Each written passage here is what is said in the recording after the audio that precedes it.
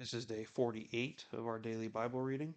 We will be completing Ruth chapter 4, and then we will go into 1 Samuel chapters 1 through 4. Lord God, you are our Redeemer.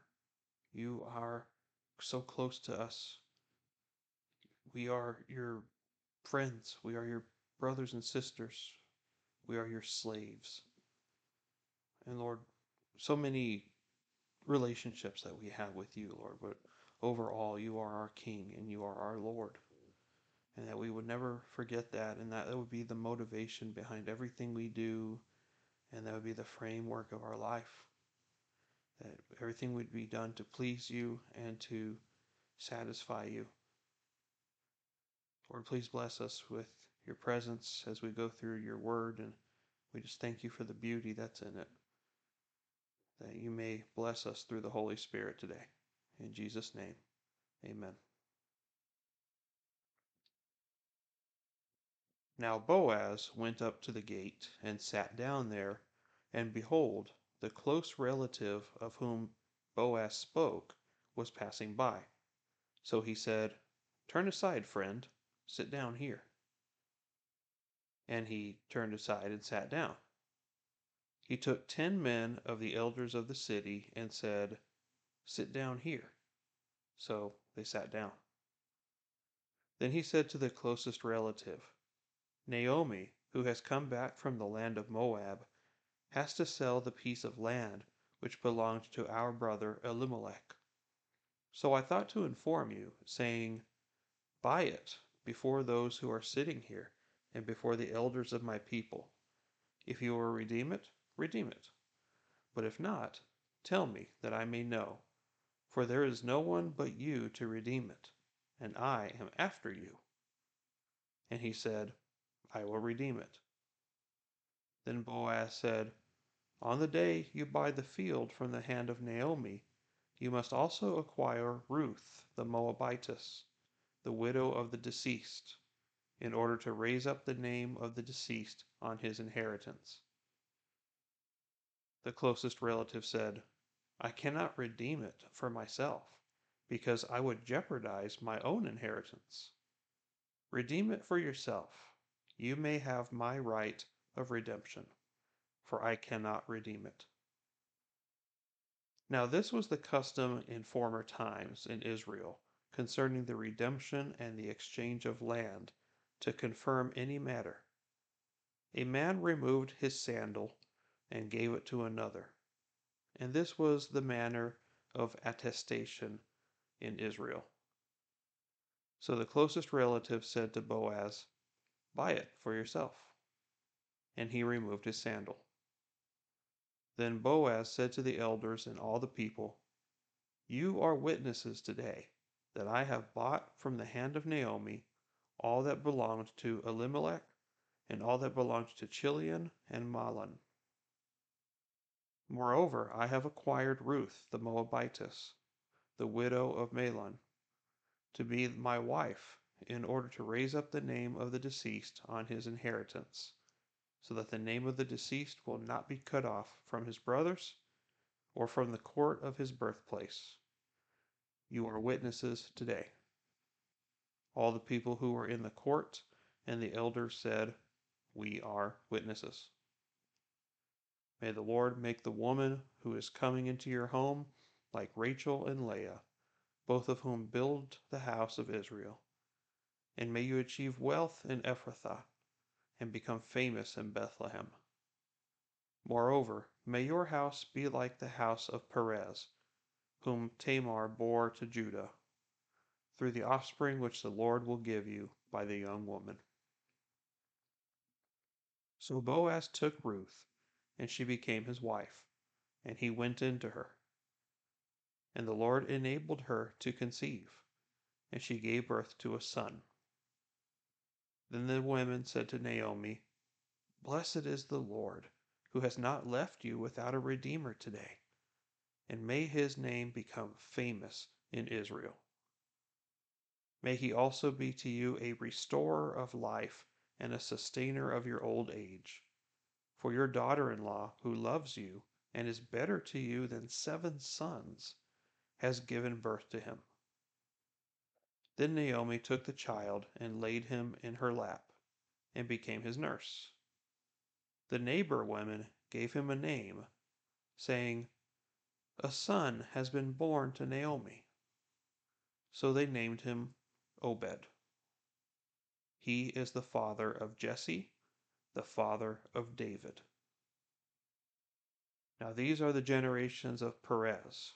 To Perez was born Hezron, and to Hezron was born Ram, and to Ram Amminadab, and to Amminadab was born Nahshon, and to Nahshon Salmon, and to Salmon was born Boaz, and to Boaz Obed, and to Obed was born Jesse, and to Jesse David. Now there was a certain man from Ramathaim Zophim, from the hill country of Ephraim, and his name was Elkanah, the son of Jeroham, the son of Elihu, the son of Tohu, the son of Zuph, an Ephraimite.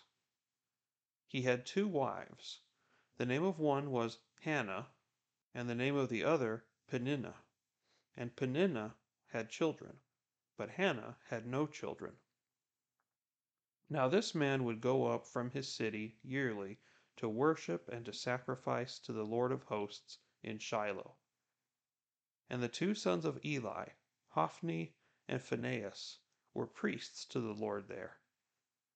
When the day came that Elkanah sacrificed, he would give portions to Peninnah his wife, and to all her sons and her daughters, but to Hannah he would give a double portion, for he loved Hannah.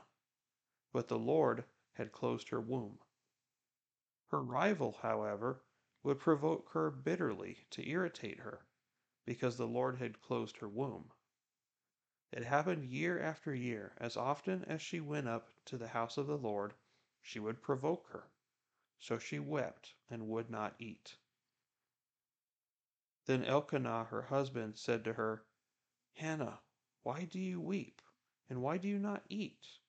And why is your heart sad? Am I not better to you than 10 sons?" Then Hannah rose after eating and drinking in Shiloh. Now Eli the priest was sitting on the seat by the doorpost of the temple of the Lord. She, greatly distressed, prayed to the Lord and wept bitterly.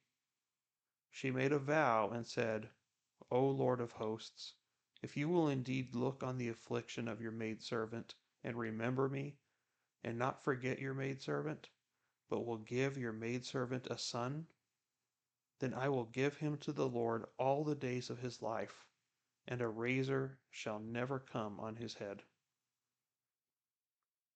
Now it came about, as she continued praying before the Lord, that Eli was watching her mouth. As for Hannah, she was speaking in her heart, only her lips were moving, but her voice was not heard. So Eli thought she was drunk. Then Eli said to her, "How long will you make yourself drunk? Put away your wine from you." But Hannah replied, "No, my lord, I am a woman oppressed in spirit. I have drunk neither wine nor strong drink, but I have poured out my soul before the Lord.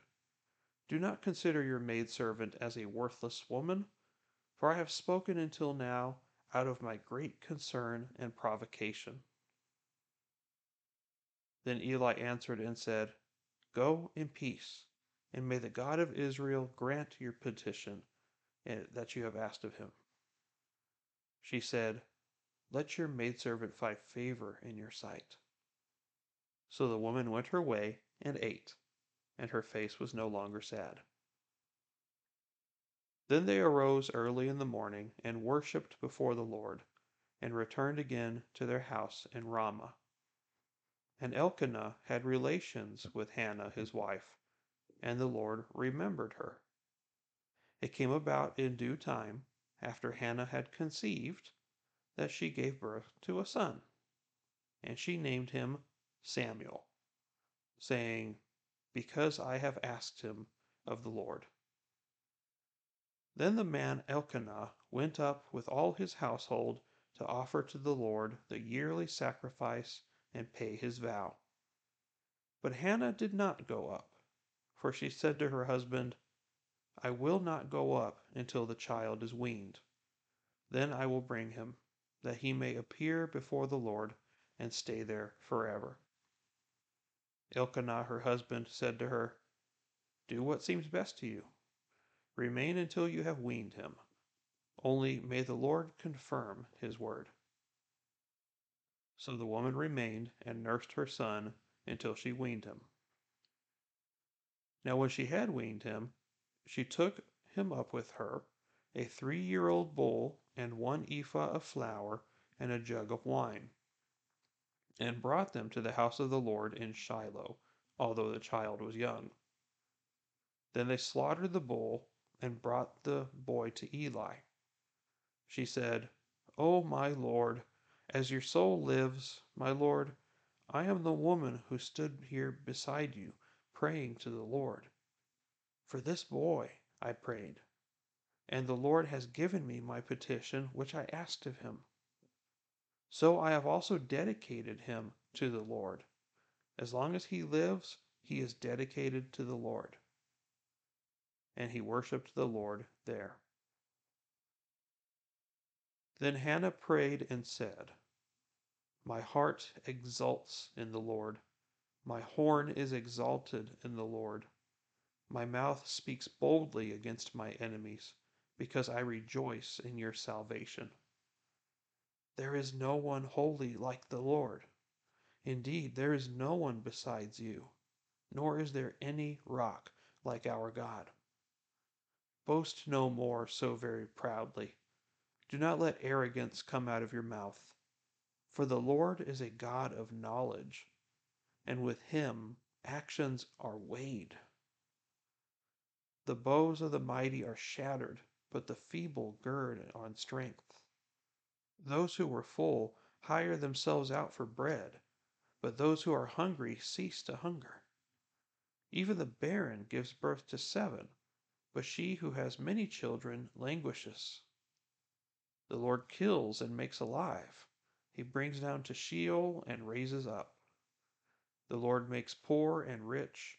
He brings low. He also exalts.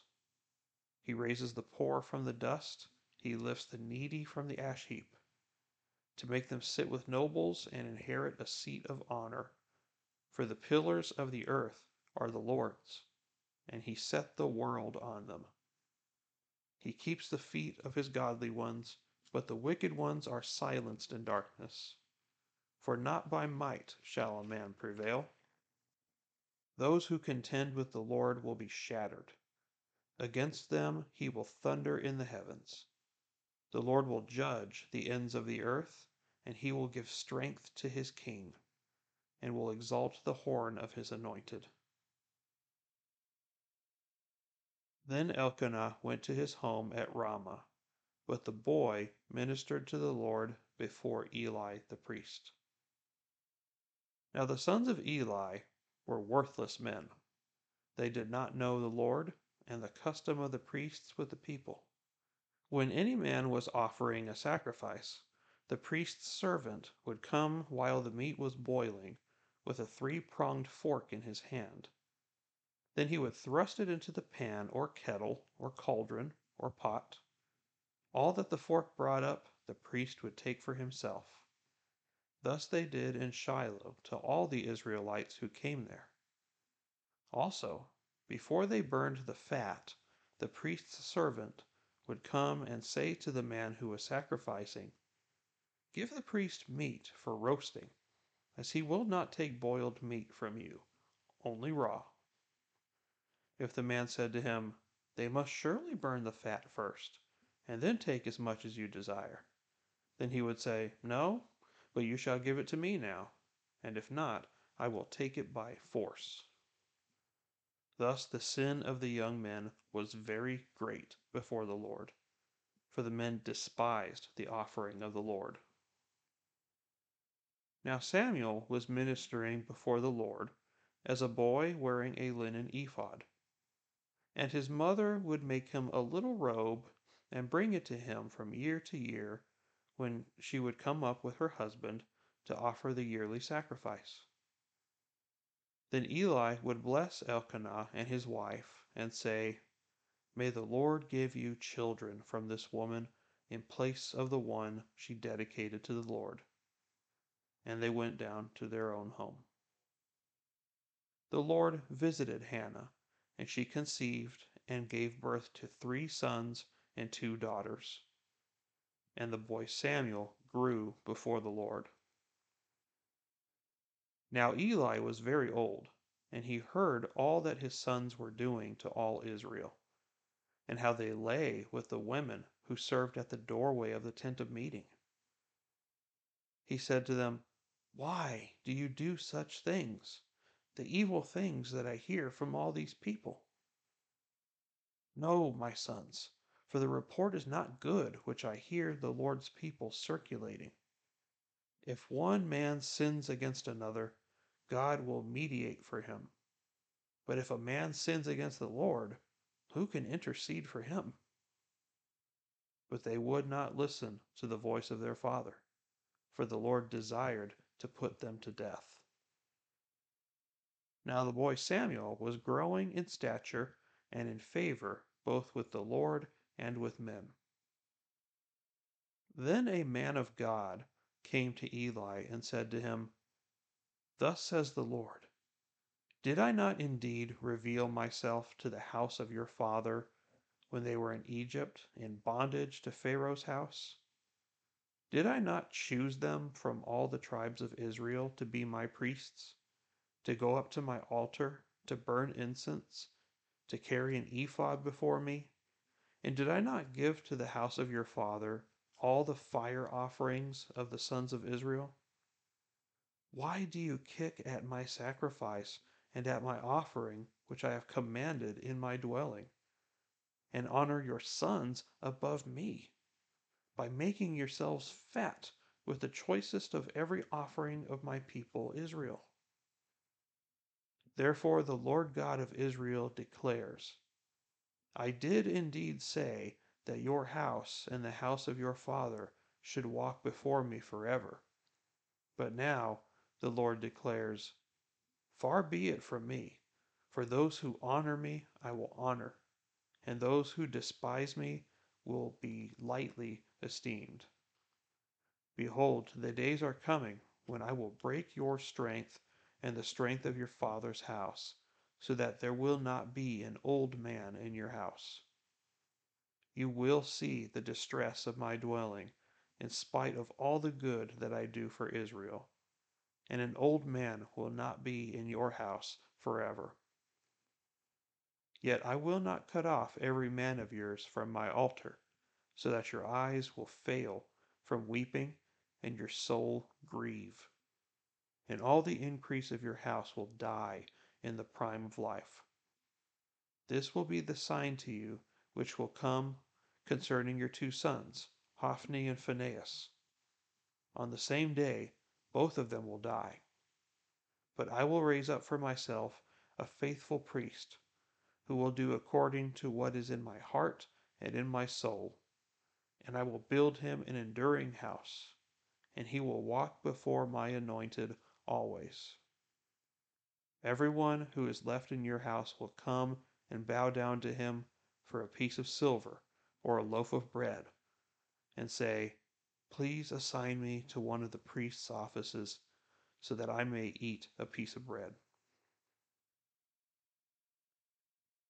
Now the boy Samuel was ministering to the Lord before Eli, and word from the Lord was rare in those days. Visions were infrequent. It happened at that time, as Eli was lying down in his place. Now his eyesight had begun to grow dim, and he could not see well.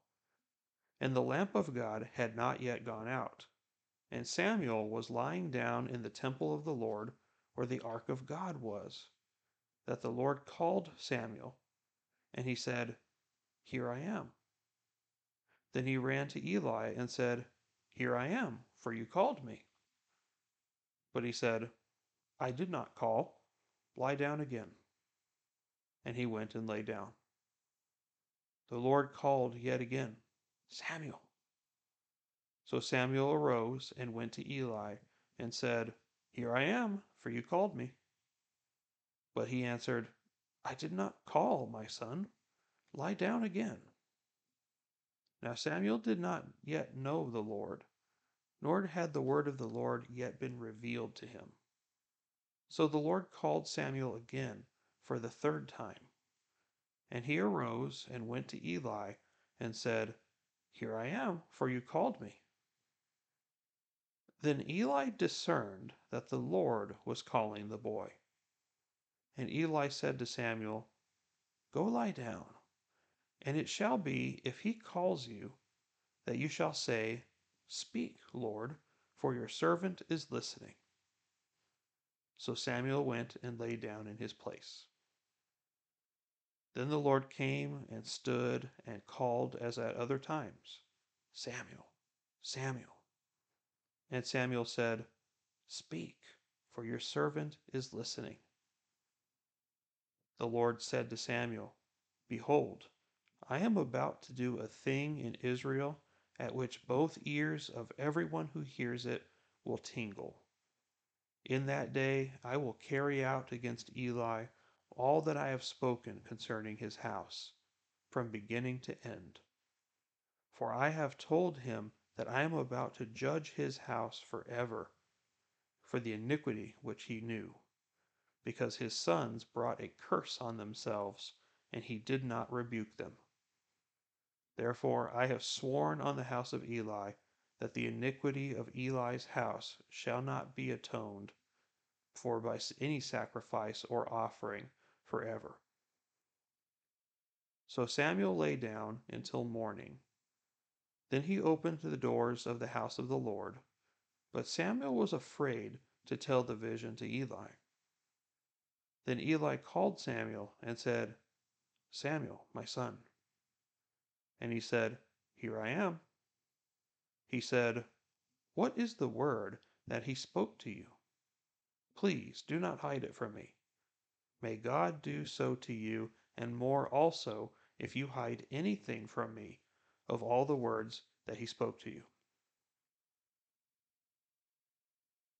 So Samuel told him everything, and hid nothing from him. And he said, It is the Lord. Let him do what seems good to him. Thus Samuel grew, and the Lord was with him, and let none of his words fail. All Israel, from Dan even to Beersheba, knew that Samuel was confirmed as a prophet of the Lord.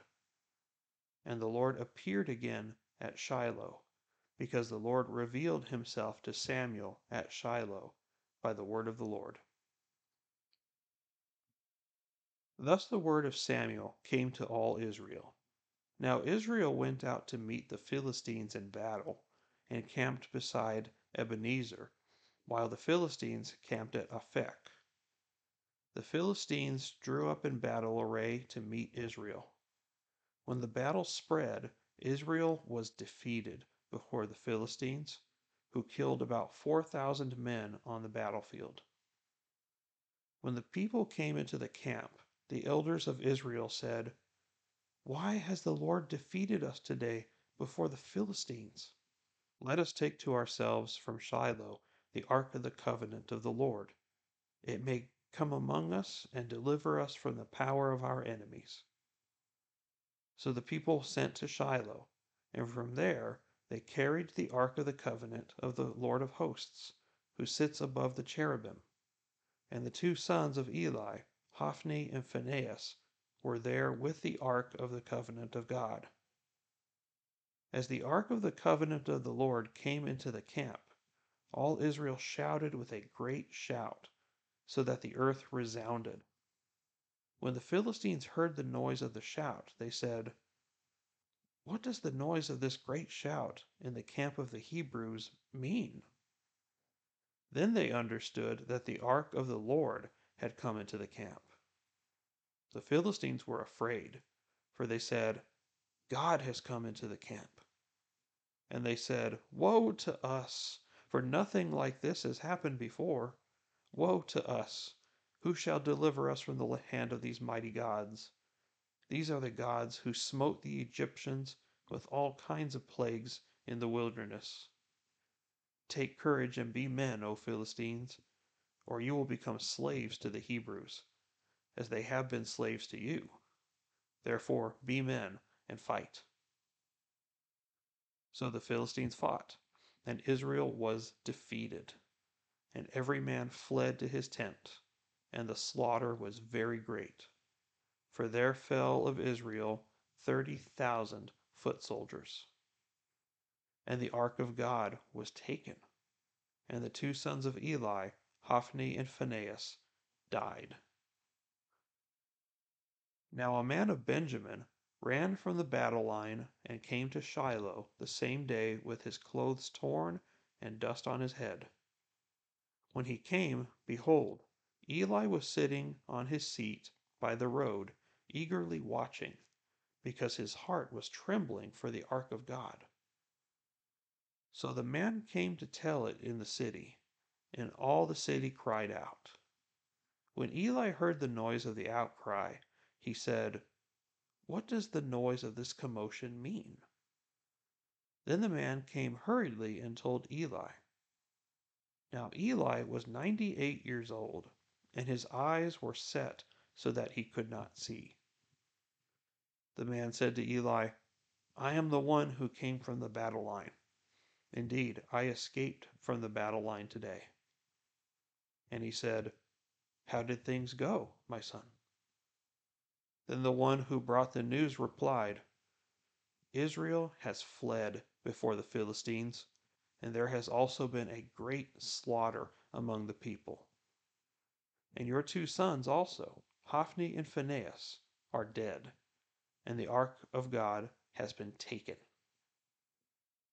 When he mentioned the ark of God, Eli fell off the seat backward beside the gate, and his neck was broken, and he died, for he was old and heavy. Thus he judged Israel 40 years. Now his daughter-in-law, Phinehas' wife, was pregnant and about to give birth. And when she heard the news that the ark of God was taken, and that her father-in-law and her husband had died, she kneeled down and gave birth, for her pains came upon her. And about the time of her death, the woman who stood by her said to her, Do not be afraid, for you have given birth to a son. But she did not answer or pay attention. And she called the boy Ichabod, saying, The Lord has departed from Israel, because the ark of God was taken, and because of her father-in-law and her husband. She said, The glory has departed from Israel, for the ark of God was taken. All right, so let's finish Ruth first, and then we'll get into the interesting passage of Samuel that we read today. So, starting with Ruth, Boaz kept up his end of the deal. He said he was going to go meet with this relative of his that was closer to Naomi than he was, and to see if he was going to redeem the land that he was going to buy from Naomi, the inheritance that needed to be purchased from somebody. So the Redeemer said, Yeah, I'll take it. But then Boaz said, Well, there's only one condition. You can have the land and redeem it, it's yours, but just know this, that you're also going to have to marry Ruth. And the guy was like, Well, you know what? I don't want it anymore. And at first you're like, What is wrong with you, man? After all this stuff about her being a woman of excellence and people everywhere know of her reputation of being a godly woman, and you refuse to have her? Well, he said that he did not want to jeopardize his own inheritance. So, in other words, what he's trying to say is, I don't want to take on Ruth and have kids with her because that would be a financial burden on me. I would be spending my money taking care of her when I should be saving up for my retirement or whatever he was thinking, but it was a financial issue. So he's like, you know what? You can have it. I go ahead and give it to you. And then that tradition is they take off the sandal, hand it over. It's symbolic of handing over the redemption to Boaz, and everyone witnessed it. Everyone agreed, and then they blessed the home of Boaz and Ruth. May the Lord make the woman who is coming into your home like Leah and Rachel, both of whom built the house of Israel. And then you just see all these wonderful blessings being added. And so Boaz redeemed the land as well as redeeming Ruth. And I'm sure Ruth was thrilled. You don't see her reaction, but I can imagine she was very excited. And Naomi was obviously excited as well. Because if you recall, when she returned to Israel after losing her husband and her sons, that she said, "Don't call me Naomi, please. Call me Mara." And Mara is bitter in Hebrew. Just call me bitter, because that's what I am. Don't call me Naomi anymore. So you can see that her joy was restored now that she had a child that she could put on her lap, and the neighbors named him Obed. And what's so beautiful about this story is that this is the great grandmother of King David, Ruth. Boaz and Ruth are the great grandparents of King David. Their son Obed is King David's grandfather, and he's the father of Jesse. And so you just see how this all works together, that these blessings that are given to Ruth and to Boaz for their future generations comes true in the form of David. And it's so beautiful to see God's keeping his promises and that he redeems his people for himself. And that is a beautiful backdrop that we have going into the book of Samuel. And it's going to stay with us for the first couple of chapters as we saw, but then after that it's going to go downhill from there. So we see a certain woman named Hannah, and Hannah is loved by her husband, but yet has a rival wife. So I guess this man has two wives, Hannah being one, and the other one was making fun of her because she was having kids and Hannah was not. And again, in those days, part of the value of a woman was that you would have a lot of children. And so if a woman was barren, she viewed herself as not being significant. And it's really sad when you see it through today's standards, but back then that was the principal purpose of a woman, was to multiply the name of the husband on the earth and to carry on the family line. And so there was no use of that with Hannah because she was not able to have kids. But you can see that Hannah is a godly woman, and she cared deeply about not only not wanting to get bullied by the rival wife, but she wanted to do good to the Lord. She wanted to be valued. She wanted to be significant. She wanted to be able to do something in the name of the Lord. And so she wept and prayed and earnestly pleaded with God that if you have any compassion on me, Lord, please give me a son, and I will dedicate him to you forever. And it also says that a razor shall never come to his head, which is the sign of a Nazarite. So this is another person who is being dedicated as a Nazarite from birth, before birth, in fact. So Samson's not the only one, it seems, and I forgot that one piece. So we have Samuel being the other. Now, the story with Eli is very amusing, especially when she's praying, just her mouth is moving, but it's all internal praying. And he's like, what are you doing out here drinking, woman? Why are you drunk? You know, that's an interesting way to introduce Eli because we're going to see that Eli is not the best example. He's not the most godly man who is priest at the time. And not only him, but his sons are also very wicked men. And they're going to get what's coming to them here soon. So Hannah prays and they give their sacrifice, and Hannah is able to conceive and they give birth to Samuel. And she is pleased and she kept her promise. She was going to dedicate him to the Lord and he was going to serve the Lord through the temple. Now, her thing was that he can't go up to the temple yet until he's weaned. And typically, a child in those days was weaned at about 3 years old or so. So after he was weaned, then they went up and dedicated him to the Lord. And I can imagine that was very hard for her. Her only son that she gave to the Lord to work in the temple and to live there without her. I mean, that's hard. And so a 3 year old going and toddling around and helping out at the temple, I can imagine was very interesting. But you see a beautiful song come from her in chapter 2, and it's a beautiful piece of poetry. So much truth in what she's saying, and so much good understanding of the character of God. And it's so something we should definitely sit down more and read things like this because this is the Lord that we deal with.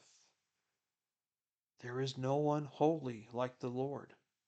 Indeed, there is no one besides you, nor is there any rock like our God. Boast no more so proudly. Do not let arrogance come out of your mouth, for the Lord is a God of knowledge, and with him actions are weighed. So we understand that the Lord is great, absolutely, his infinite, invincible strength. But not only that, but he is also a God of justice. And she understood that she knows that God will judge the righteous and the wicked in their deeds. So that's so good to see. And it's only fitting that someone like her would be the mother of a prophet. Not only that, but it's almost as if she gives a little bit of prophecy here. It may be, I'm not sure. Those who contend with the Lord will be shattered. Against them he will thunder in the heavens. The Lord will judge the ends of the earth. So we know that everything's going to fall into judgment. That hadn't been written yet, so that's interesting. And he will give strength to his king and will exalt the horn of his anointed. So is she declaring a prophecy about the future king of Israel? Or is she talking about Jesus Christ? I'm not sure because it's not clear. But it could go either way, I see. That he's going to exalt his Messiah or that he is going to raise a king for Israel. Either way, it's amazing how she prophesied that. I just think it's super cute. Typical mother, right? In verse 18, Samuel was ministering before the Lord as a boy wearing a linen ephod, and his mother would make him a little robe and bring it to him year after year as she came up to sacrifice. And I'm sure that was the best day of her life, was to go every year to go sacrifice and see her son, see how he's grown, and make him a little clothing for him. And that's pretty cute. You can see motherly love there. Such a sweet thing. And Samuel was the oldest of other children. They had 5 other kids after Samuel, so that's pretty cool. Now, you see Eli aware of what his sons are doing, and the Lord is going to repay him for his inaction. It's like he knows it's a problem and he's telling them stop, but he's not really serious about it.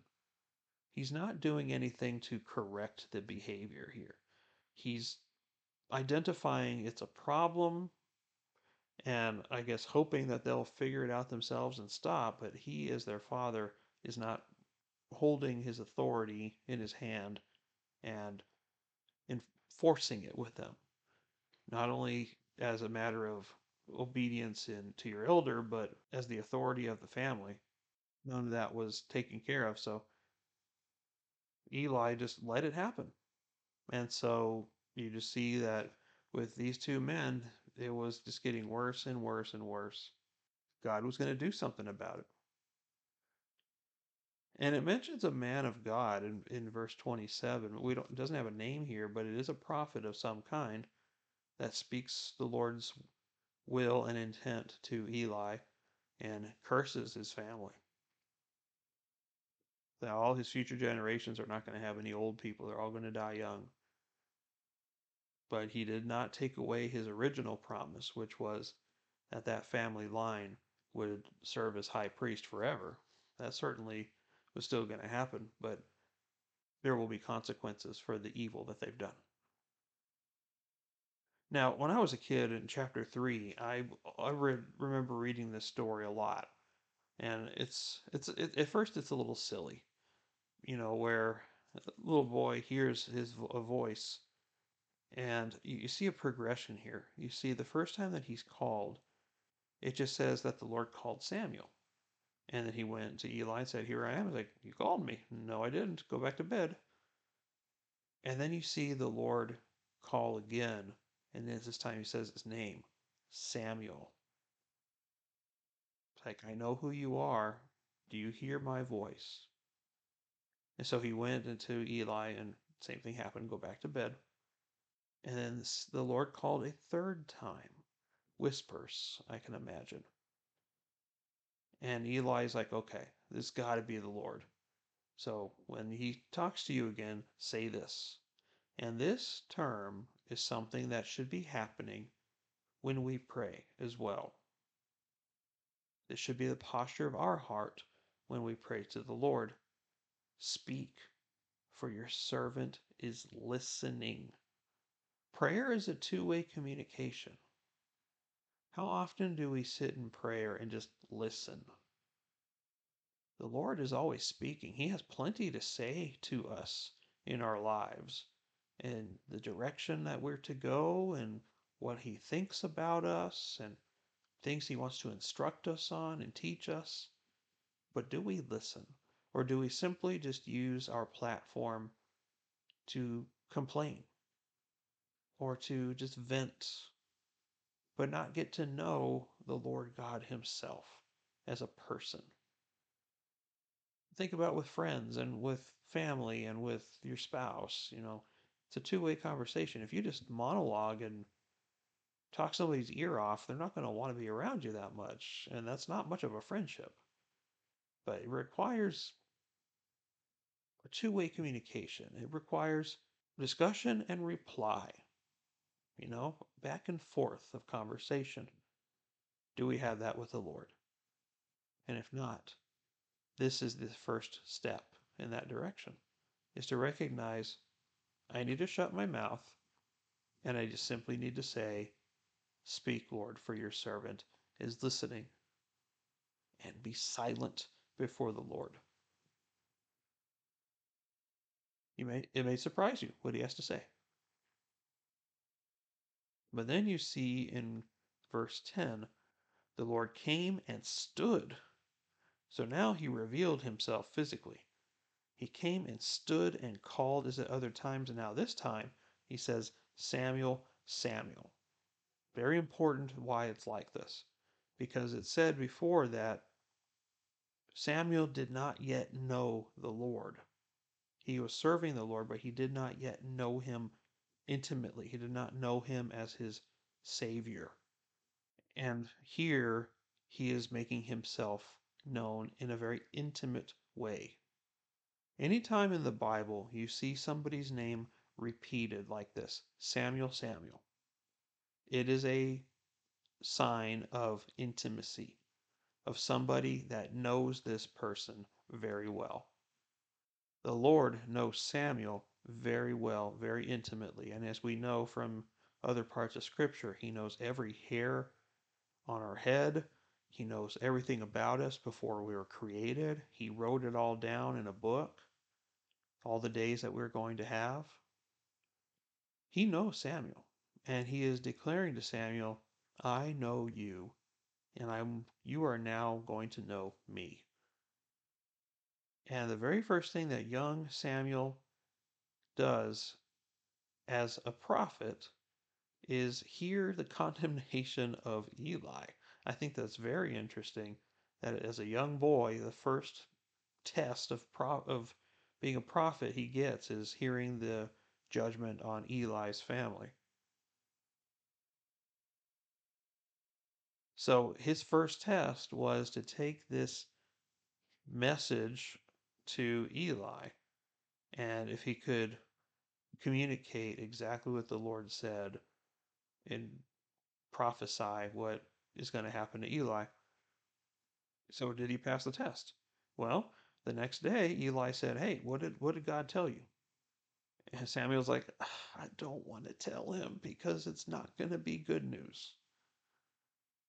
And Eli's like, "Don't hide anything, because if you hide anything, I hope the same thing happens to you, boy." And so Samuel's like, "Okay, I'll tell you everything." So he passed the test. And Eli's response was very plain. It is the Lord. Let him do what seems good to him. It's not that he agreed, but he understood at least, even though he was not the best man for the job, he understood the Lord enough to where if the Lord wills it, it's going to happen. So why fight it? Why argue? It it doesn't matter what you think. God is going to do as he pleases. And if he has declared this, he knew it was coming. He already knew it was coming because the man of God, that prophet before, had also told him that your family's going to be cursed. So this is not new information to him, but it was a confirmation that Eli's family was going to be affected this way. So he accepted that it's the Lord. Let him do what he wants. And so you see Samuel grow into a great man. And then you see a really sad part. We're starting to go downhill now. Philistines are still fighting against Israel at this time. And as we've seen in the book of Judges, that it has been an exchange of different nations taking over Israel over the last few hundred years. Now it is the Philistines' turn to fight them, and this isn't the first time. So they're losing a battle, and they're like, you know what? We need the Ark of the Covenant. If we bring out the Ark of the Covenant, God is in the Ark of the Covenant, and he's going to win this battle for us. And that was the reputation that the Ark of the Covenant had. They literally thought that God sat on the Ark of the Covenant like that was his earthly throne in a very literal sense, where they didn't think that he was everywhere and everything and that he was omnipotent, omnipresent. They didn't really understand that. And so they just thought that, hey, if we bring the ark out, God's just going to wipe all these people out and we're going to win. And it is a form of idolatry. And to think that they can just manipulate God to do whatever they want, they're sorely mistaken.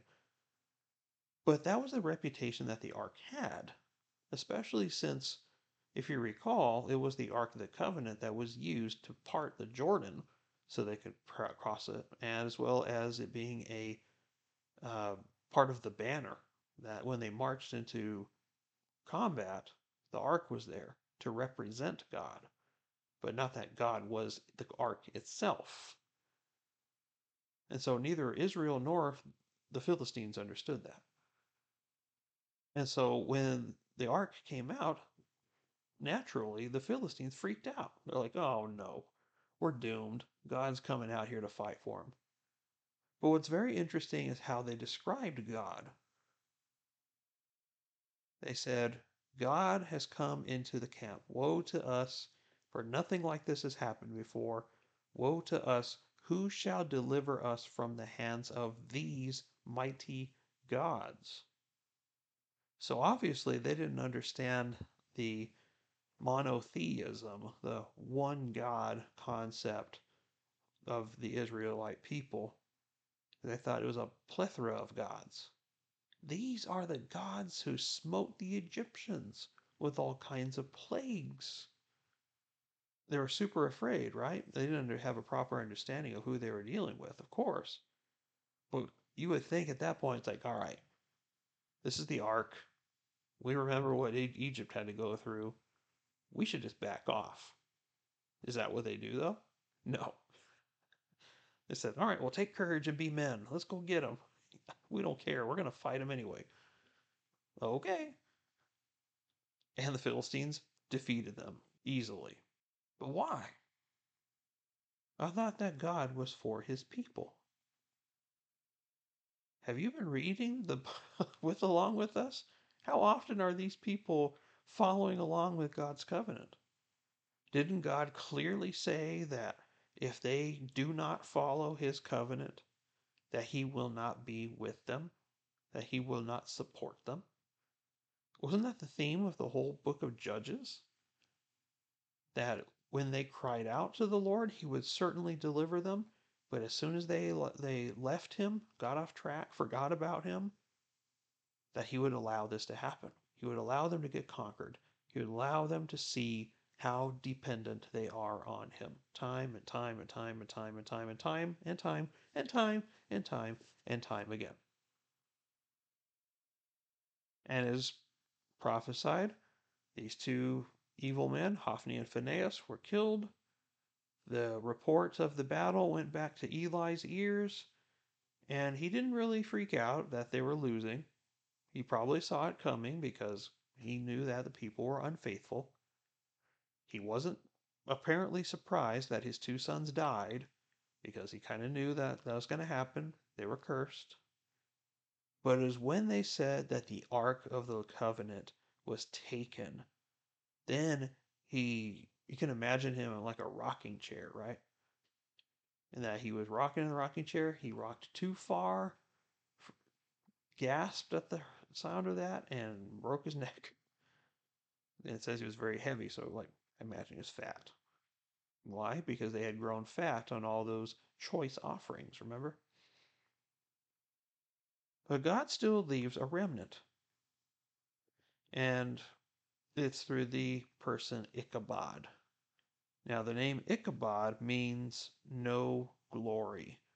And just like the woman said before she died, was the glory has departed from Israel, for the ark of God was taken. God has abandoned us. And that is the backdrop that we have for tomorrow. But it's not the end.